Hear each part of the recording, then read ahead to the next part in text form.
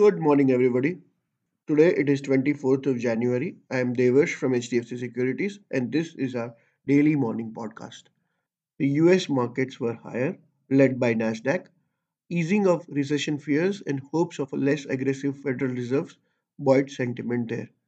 The US leading economic index sank 1% in December and flashed stronger signal that a recession is likely soon.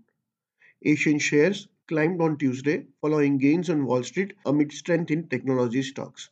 Back home, Nifty has been forming a descending triangle pattern on the daily chart with multiple bottoms in the range of 17,750 to 18,180 range. For a sustained directional move, Nifty has to break out of the either side of this range on a closing basis. Our markets are likely to open higher in line with higher Asian markets today and positive US markets on Monday. That's all for the day. Investment in securities is subject to market risk. For detailed disclaimers, do visit our website www.hdfcsec.com. Thank you for listening and have a profitable day ahead.